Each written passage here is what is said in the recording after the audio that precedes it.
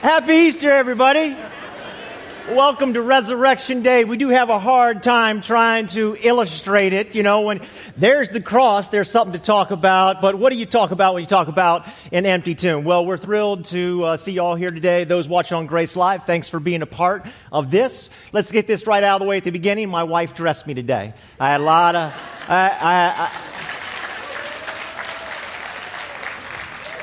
I had a lot of people say things to me. One person said, "Looks like somebody dipped you in that where they do the eggs." Like, you got all the colors working there. Anyway, so there you go. Been married a long time, and so I know when just to comply with everything. All right, so this is a powerful day. This is what we've been trying to say. Easter is a powerful day. Paul says in Philippians, "I want to know Christ and the power of His resurrection." The word "know" means to personally experience it. So what you see with the followers of Jesus Christ is they were disillusioned. They were discouraged. They were disappointed. They were everything. And then suddenly they weren't. Suddenly they weren't. All in one moment. That's the uniqueness of the resurrection. The movement of Christ in this world would have never started. Christ is the most influential person in the history of the world, statistically speaking. He's the most influential person in the history of the world. None of that would have happened without the resurrection. If you think about the founders of all the great religions in the world, Moses, of Judaism. Moses, he dies old and successful. Muhammad dies old and successful. Buddha dies old and successful. Jesus Christ dies young and alone and abandoned. And if it wasn't for the resurrection, all of this, we wouldn't be here today. None of this would have. It was the resurrection and the power of the resurrection that caused all of this to take place. Like, unbelievable how that happened. What a turn of events. Suddenly, in a moment's time, it all began. Today, we want to talk about this. We want to focus on this one thing. How do I experience the power of the resurrection? How does that happen?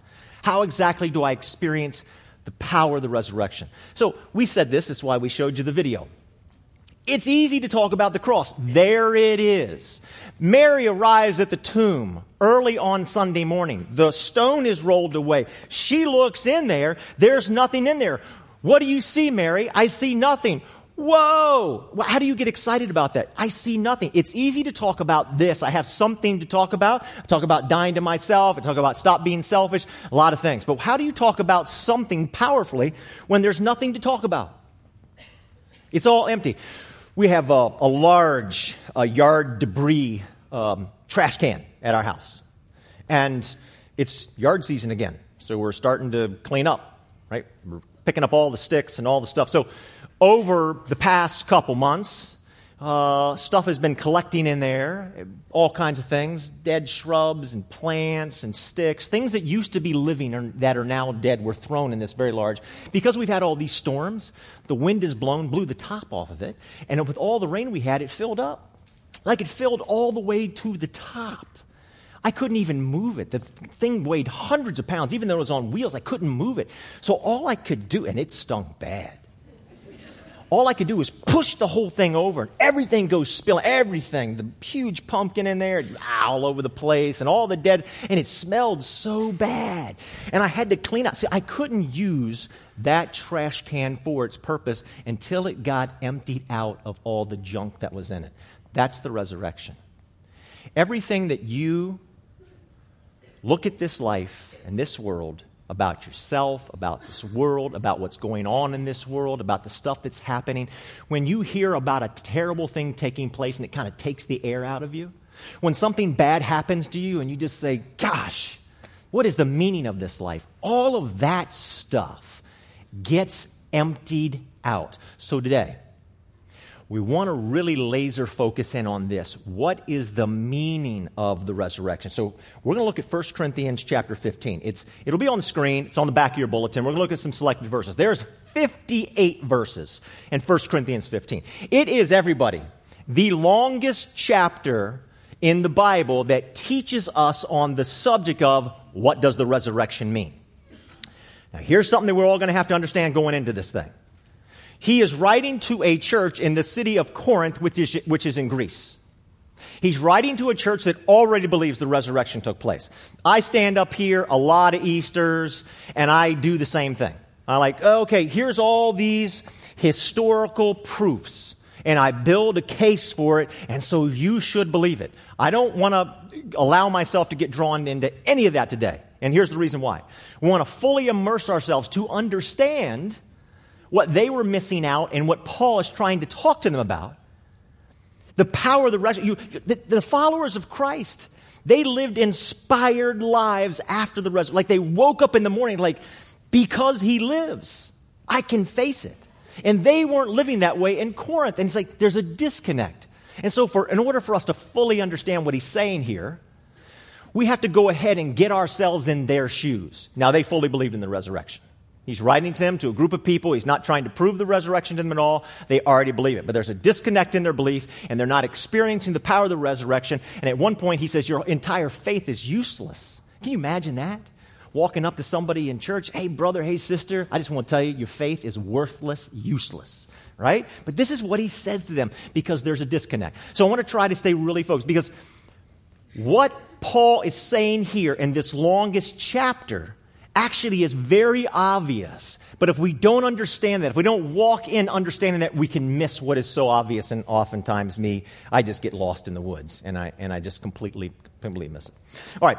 Who has heard of Sherlock Holmes and Watson? Anybody? Sherlock Holmes and Watson? Okay, great. This is good. So Sherlock Holmes and Watson, they decided to go camping. They got a tent. They go out camping and they're just having a good time. One night they decide to do a little drinking. And they did some drinking. They stumbled their way back to their tent, and they just passed out. Boom, gone. And in the middle of the night, as often happens, there's a sound, right, in the woods, and you're like shocked. And they both immediately woke up. Like, what was that? And Sherlock Holmes says to Watson, Watson, what do you see? And Watson looks up and he says, I see stars, stars, and more stars. And Sherlock said, now, Watson, what does that tell you? And Watson says, it tells me astronomically that there are millions of galaxies and potentially billions of planets. It tells me astrologically that Saturn is in Leo. It tells me orologically that it's 3:15 in the morning. It tells me meteorologically that tomorrow's probably going to be a pretty nice day. And it tells me theologically that we're just a tiny part of the vast universe. Stunning analysis. Watson says to Sherlock, Sherlock, what does it tell you? Sherlock says, Watson, you idiot, somebody's stolen our tent. So sometimes we can just get lost in what is just so obvious. The tent is missing. What does the resurrection mean? This is what we're going to try to laser focus on today. This is what I'm going to do my best to stay disciplined to focus in on here this morning. What does it mean? So verse number 3, we'll do selected verses of this very long chapter, all about the meaning of the resurrection. It says this, for what I received, I passed on to you as of first importance. I stop right there. So this is really important. It's not one importance, but it's of first. It's number one of importance. This is the MVP of Christian theology right here. This is how he begins the chapter. He's launching it. It's very, very, very important to understand the meaning of the resurrection if you want to live the life that they lived, an inspired life that was full. That's how he starts. He continues. That Christ died for our sins. Loaded word, sins. We'll come back to it in a second. According to the scriptures, that he was buried, that he was raised on the third day, according to the scriptures. Let's talk about the word sin for a second. Churches are famous for talking about the word sin. It's a loaded word. Let's try to take some load off of that if we can. All right? So, sin is everything that's wrong with this world. Sin is everything that is wrong with this world. And your list of everything that is wrong with this world, let's call it your sin list. Your list of everything that's wrong with this world, your sin list, pretty much almost identically matches God's list of everything that's wrong with the world. If you compared your two lists, they'd be almost identical. They're not perfectly identical, but almost. You look at stuff and you say, that's a sin, that's an injustice, that's a wrong, that's a crime, that's selfishness, that's terrible, that's an abuse. And God's like, yes, yes, yes, yes, yes. So your lists are very similar, but they're not identical. Not identical because none of us is God. There's an old saying that says, if I knew God, I'd be God. In other words, if I could really figure fully God out completely, he wouldn't be much of a God. So our lists aren't identical. There are things that we look at, right? We say, oh, well, they're on your list, and I don't think that's really a sin. And God's like, kind of is, There are things that, I do And I give myself tremendous leeway. It's not very kind to myself, right? And somebody else does the exact same thing. I'm like, well, I was having a bad day, and people were wrong to me, and I was running late, okay? So this is not really wrong, but what you did is a sin, even though it's the exact same thing. Freud says when it comes to self-justification, we're all geniuses, right? So the lists don't match, but they're probably very, very close. Actually, they're probably very, very close, because we have this sense of justice. But what sin is here, sin crescendos, we're told in 1 Corinthians 15, that it crescendos in death, the end of the physical. Everything that is wrong with the world, all of that is being dealt with here. Verse number 9, for I am the least of the apostles. I don't even deserve to be called an apostle because I persecuted the church of God. Paul has a tremendous regret. Actually, some scholars believe that when Paul talks at another point in his letter to the Corinthian church, when he says to them, I have this terrible thorn in the flesh and I wish I could get rid of it and I prayed about it, but the thorn won't go. Some people believe actually the thorn in the flesh was his deep regret for persecuting the church. So Paul had dragged off men, women, and children. He killed some of them, he threw them in prison, and he was haunted with a nightmare of regret about what he had done. And so here he says, I'm the least of the apostles. I don't even deserve to be called an apostle because I have this deep regret over the things that I said and over the things that I did. Do you have any deep regrets like that? Do you have regrets over things that you have said or done? Do you have deep regrets over things that have been said or done to you? Right? They hurt. They scar us. They're like a nightmare. The resurrection is going to reverse all of that pain. In verses 12 all the way down to like 17 or 19, Paul says the same thing twice. He says, unless you understand the meaning of the resurrection, unless you truly believe in what the resurrection represents and what it means, your faith is useless. It's worthless. And he says it twice in a row, emphasizing his point that the resurrection has reversed what's going on in this world, all the sin and all the suffering, all the problems.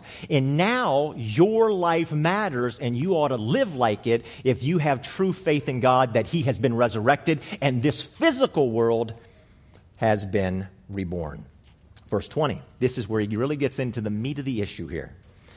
But Christ has indeed been raised from the dead. He's the first fruits of those who have fallen asleep. So when it says he's first fruits, it means that there's a harvest to come.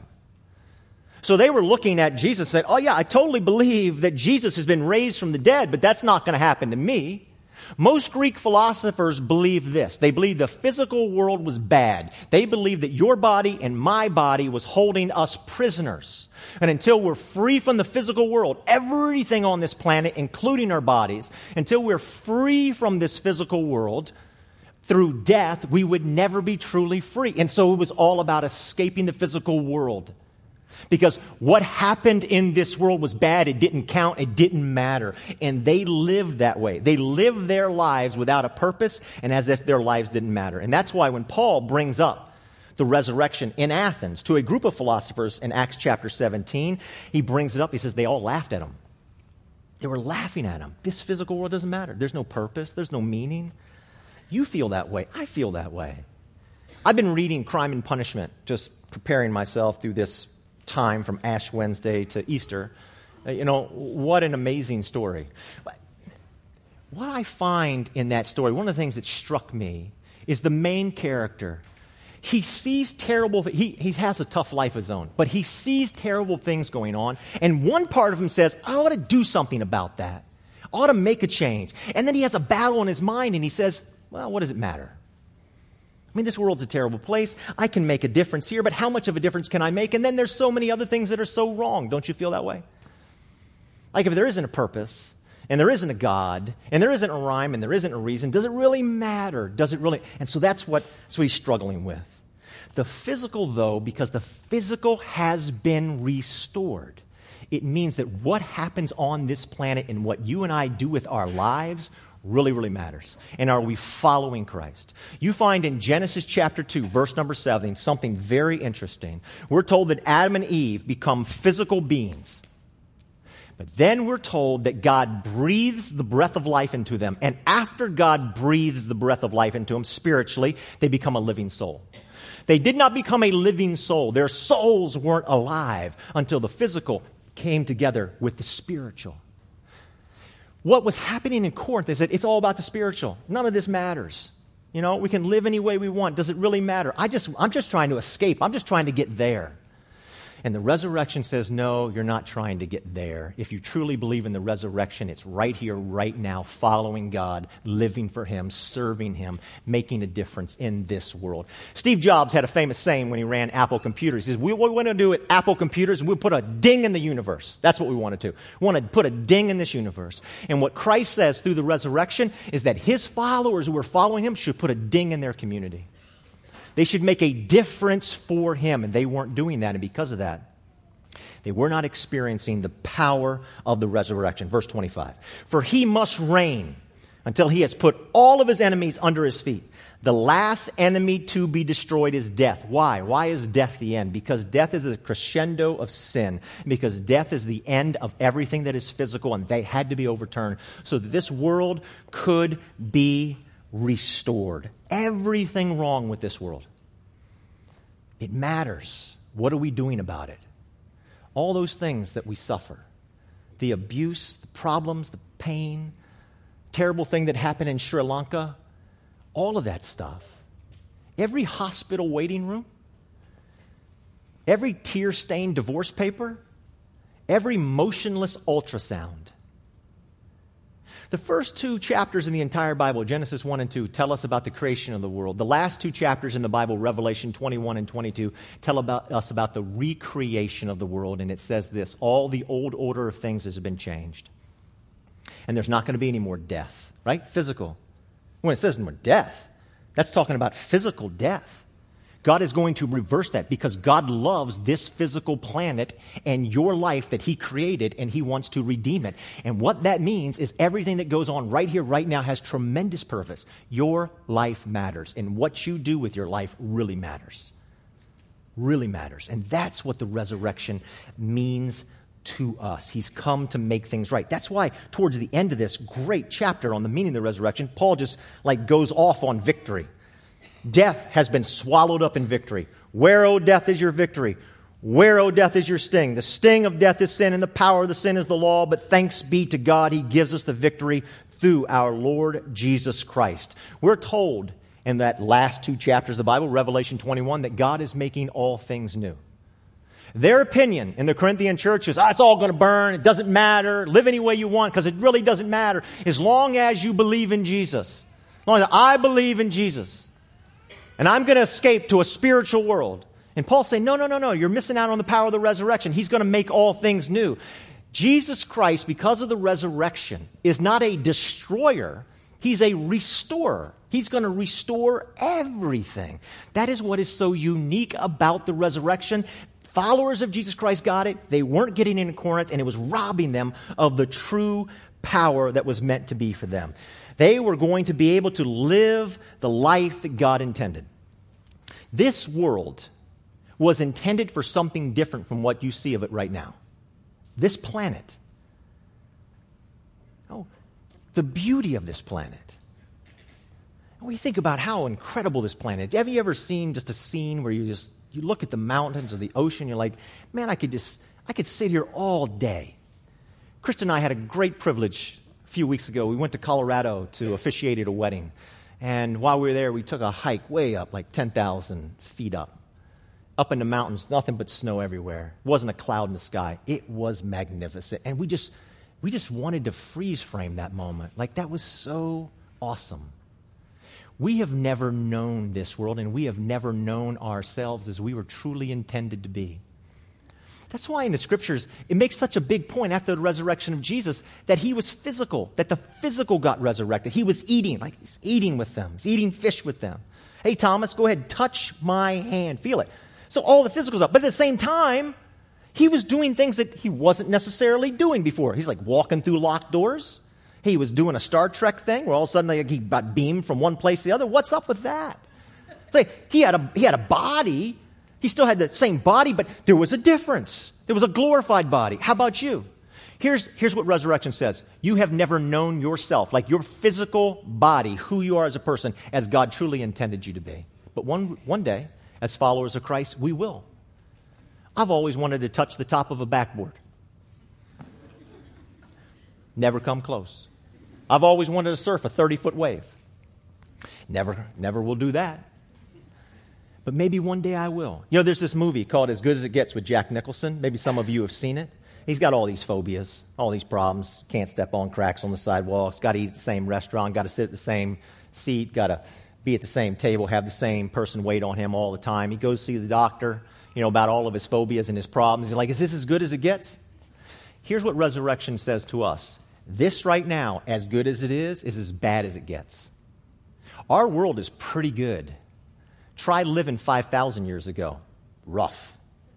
Like there's no Novocaine, okay? Rough. It's rough. We live in a pretty cool world. And for the last 2,000 years, believe it or not, it's getting better and better and better and better and better. It's getting better since the resurrection. It's because people who understood the resurrection, they also understood that we should put a ding in this community. And so they rushed in, and even for people who were their enemies, they loved on them, they helped them, they healed them. There wasn't any church buildings the first 300 years of the church. But once there were church buildings, it was pretty much written down as a law. You had to have like some area in the church building that had to be a hospital because we had to care for people. We had to heal people as Jesus. We were followers of Jesus Christ. This is what we were supposed to do. So they lived that way. The civil rights movement came out of followers of Jesus Christ. The abolition movement came out. If you believe in universal human rights, I would ask you, where do you think that idea came from? So as followers of Christ, making a difference in this world, putting a ding in the community for Christ. And they were just living any way they wanted. Let's look at verse 32. It says, Paul says, if the dead are not raised, let us eat and drink, for tomorrow we die. You know what that's saying? Saying, who cares? Who cares about this life? They didn't. They were famous for just kind of living any way they wanted. Even though they said they were followers of Christ. Even though they said we believe in Christ. Because they didn't believe this world matters. But it mattered a lot. And they were living lives without purpose in this world. I just read an article recently about Okinawa. So the greatest concentration of people who are 100 years of age is in Okinawa. So everybody's like, well, what's going on with Okinawa? What are they eating over there? We got to figure this out. And so they did this big study on Okinawa. And why do you have people 97 years old living at home alone, independently, taking care of themselves? How is this happening? How do you have so many people? And people from Okinawa said this. There's two things. Number one, you got to have a sense of purpose. Number two, you got to have a sense of community. My question to you is this. Do you have a sense of purpose? And do you have a sense of community? Because if you understand the resurrection, you will have a sense of purpose. You'll know that you should carry on the work of Jesus Christ in this world. And you'll know that your life matters a lot. That everything you do for Christ matters and nothing is in vain. There's a number of tombstones 2,000 years ago that they've seen that have this writing on. There's 4 things, and it's both in Latin and Greek. Pretty famous thing. And it says simply this: I was not, I am not, who cares? If there isn't a God, it's hard to come up with a rational reason that this world exists. You just have to make something up, but there's no rational reason to justify it. There's nothing to stand on. If we came from nothing, a meaningless existence, and we're headed toward a meaningless future, then we have to be brave enough to say what's in between really doesn't mean anything. And what the resurrection says is actually this physical world means everything. And we should live like it. He ends this way, verse 58. His big ending moment. Therefore, my dear brothers and sisters, stand firm, let nothing move you. Always give yourself fully to the work of the Lord, because you know that your labor is not in vain. Everything that you do for God matters. Your life matters. Live like it matters. Live a life of purpose. God is issuing us an invitation in the resurrection to partner with Him in this world and to live for Him. There was a disconnect in their lives between belief and behavior. Jesus says these words in John 7. I think they're so important. He says, anyone who chooses to do the will of God will find out whether my teaching comes from God or whether I speak on my own. If we want to experience the power of the resurrection, we have to become followers of Christ. You never saw Jesus in the Gospels come up to somebody and say, okay. So his most famous words were follow me, right? Follow me. He never came and says, okay, before you follow me, I have a list of things that I need you to ascribe to. I need you to say, I believe this, and I believe this, and I believe this. Okay, you did all that. You said it. Open sesame, abracadabra. You said the words. Now let's go follow me. He never does that. What he does say is follow me. Begin to live like I live. Begin to do what I do. Begin to go around and bring help and hope and healing. Begin to model after me. That's what it means to follow him. Begin to do that. And then along the way, you're going to come to the point where you'll find that you truly do believe. Because they were in name only. It wasn't affecting their behaviors. And what we do in our behavior represents our true belief. So why all over the scriptures it says, you say things with your lips, but your heart is far from me. And so God is inviting us in the resurrection to partner with him in making a difference in this world and putting a ding in this universe. Jewish scholars would tell you that the first 5 books of the Bible, the Torah, don't really talk about the afterlife. It's hinted at, but doesn't really talk about it. And they'll say this, that God was trying to say in those books that it's important that nobody misunderstand that there's work to do right here, right now. And don't just look for the afterlife. Look to make a difference right here, right now. Isn't it interesting that Adam and Eve, one of the first things that God does for them or says to them, it says, I'm going to give you a job to do. I need you to tend this world. I've got a job for you to do. We want to live a life of sense and purpose. We want to experience the power of the resurrection. Then we have to know that God has given us a job to do. And will we step into that? To have belief in the resurrection means we step into that invitation and we start living it out. And we're putting a ding in our community for the glory of Jesus Christ. We're living as he lived. And that's what it means to truly believe. The most famous prayer in the history of the world is found in Matthew chapter 6, and it's called the Lord's Prayer. Our Father, who art in heaven, hallowed be thy name. Thy kingdom come, thy will be done on earth as it is in heaven. We have an opportunity to be a part of the answer of the most famous prayer in the world by participating in the work of Christ in this world. We can say, I believe, and we can just name all the points about what it means to believe in Jesus. And Paul says that's absolutely useless. It's your behavior. It's what you do. Are you living out the Christ life?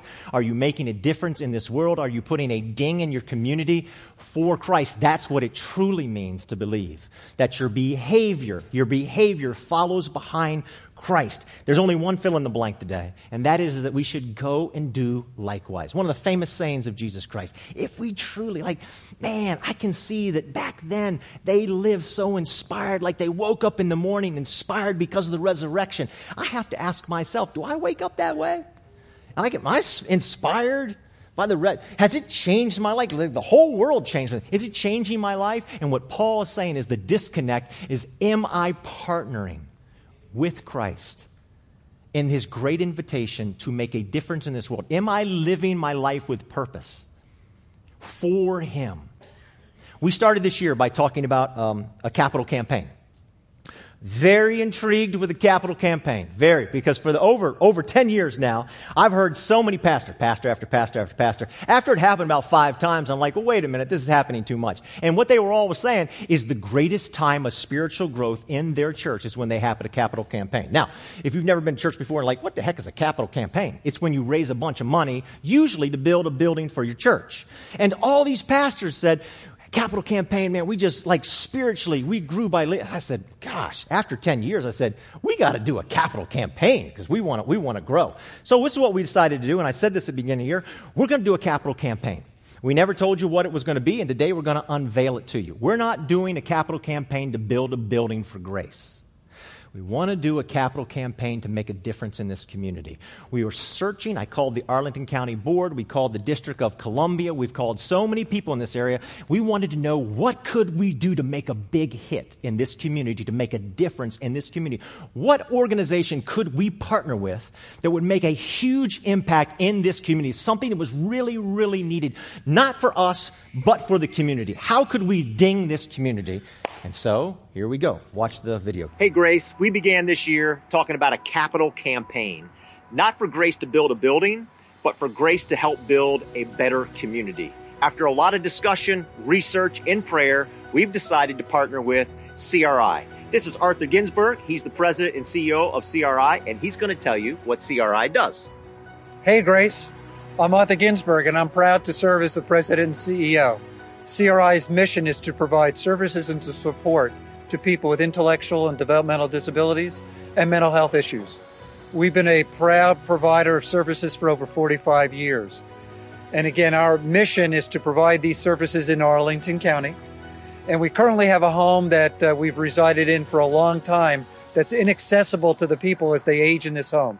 So we've made the decision to replace the home here at 2244 North Glebe Road.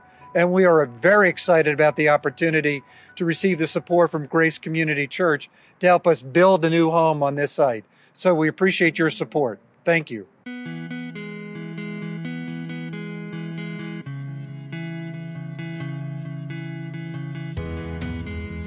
Well, I was born in Washington, D.C., and I lived in Indiana, Virginia, most of my life.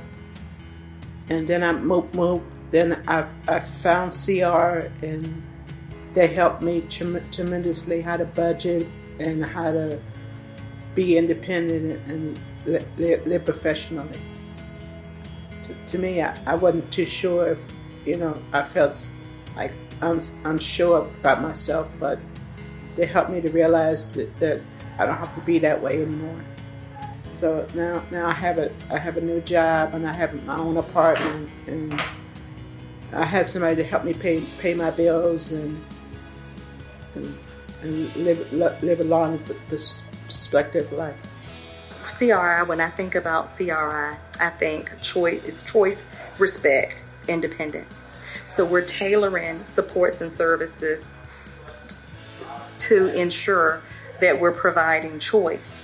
We're respecting the people we serve, and we're helping the individual live independent.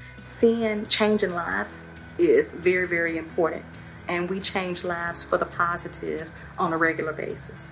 So we love our people. It's a family. It's not just a group home, but we become a family. So we're going to resurrect this home, and we're going to rename it the Grace Home, so that every time we drive by this location on Glebe Road, we're going to be reminded of what we did together and the power of Christ's resurrection. Thank you for helping us at Grace Community Church. All right, there you go.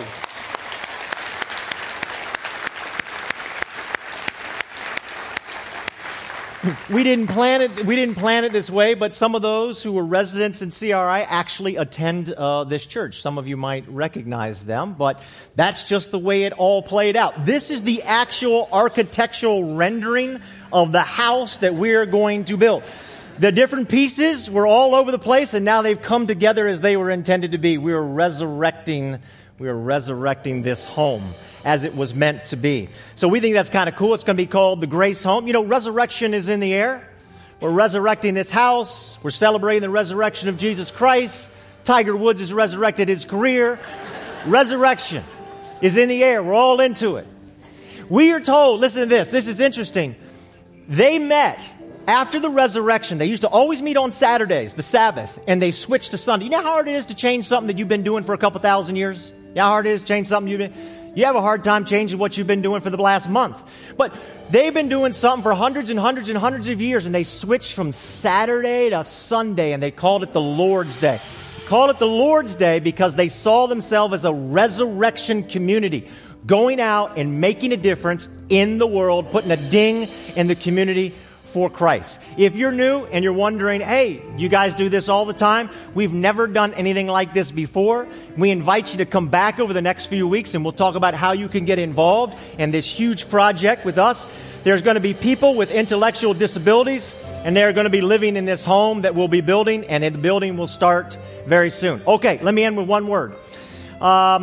Next week, we start with a true Tinder romance. Tinder. Anybody ever heard of Tinder? I'd say it's okay. You can raise your hand. I've done a lot of weddings where people met on Tinder. I'm just saying, all right? I've done a lot of weddings where people met on Tinder. So we're doing a true Tinder romance. It's based on the greatest love song in the history of the world. It's in the Bible. It's called the Song of Songs. Now, we're going to have caution signs up next week. So if romance bothers you, if it gets too hot and steamy for you, I'm letting you know right now. We got caution signs up because there's stuff in this song that I will not read publicly on this stage. That's how smoking hot it is. And what we're going to attempt to do is resurrect dating and resurrect marriage over the next 4 weeks. And so I hope you'll come back and be a part of that. Let's have a prayer. Lord, we thank you that you invite us to be a part of your great work in this world, to put a ding in our community for you. Help us to experience the power of the resurrection as we follow you. In Christ's name, amen.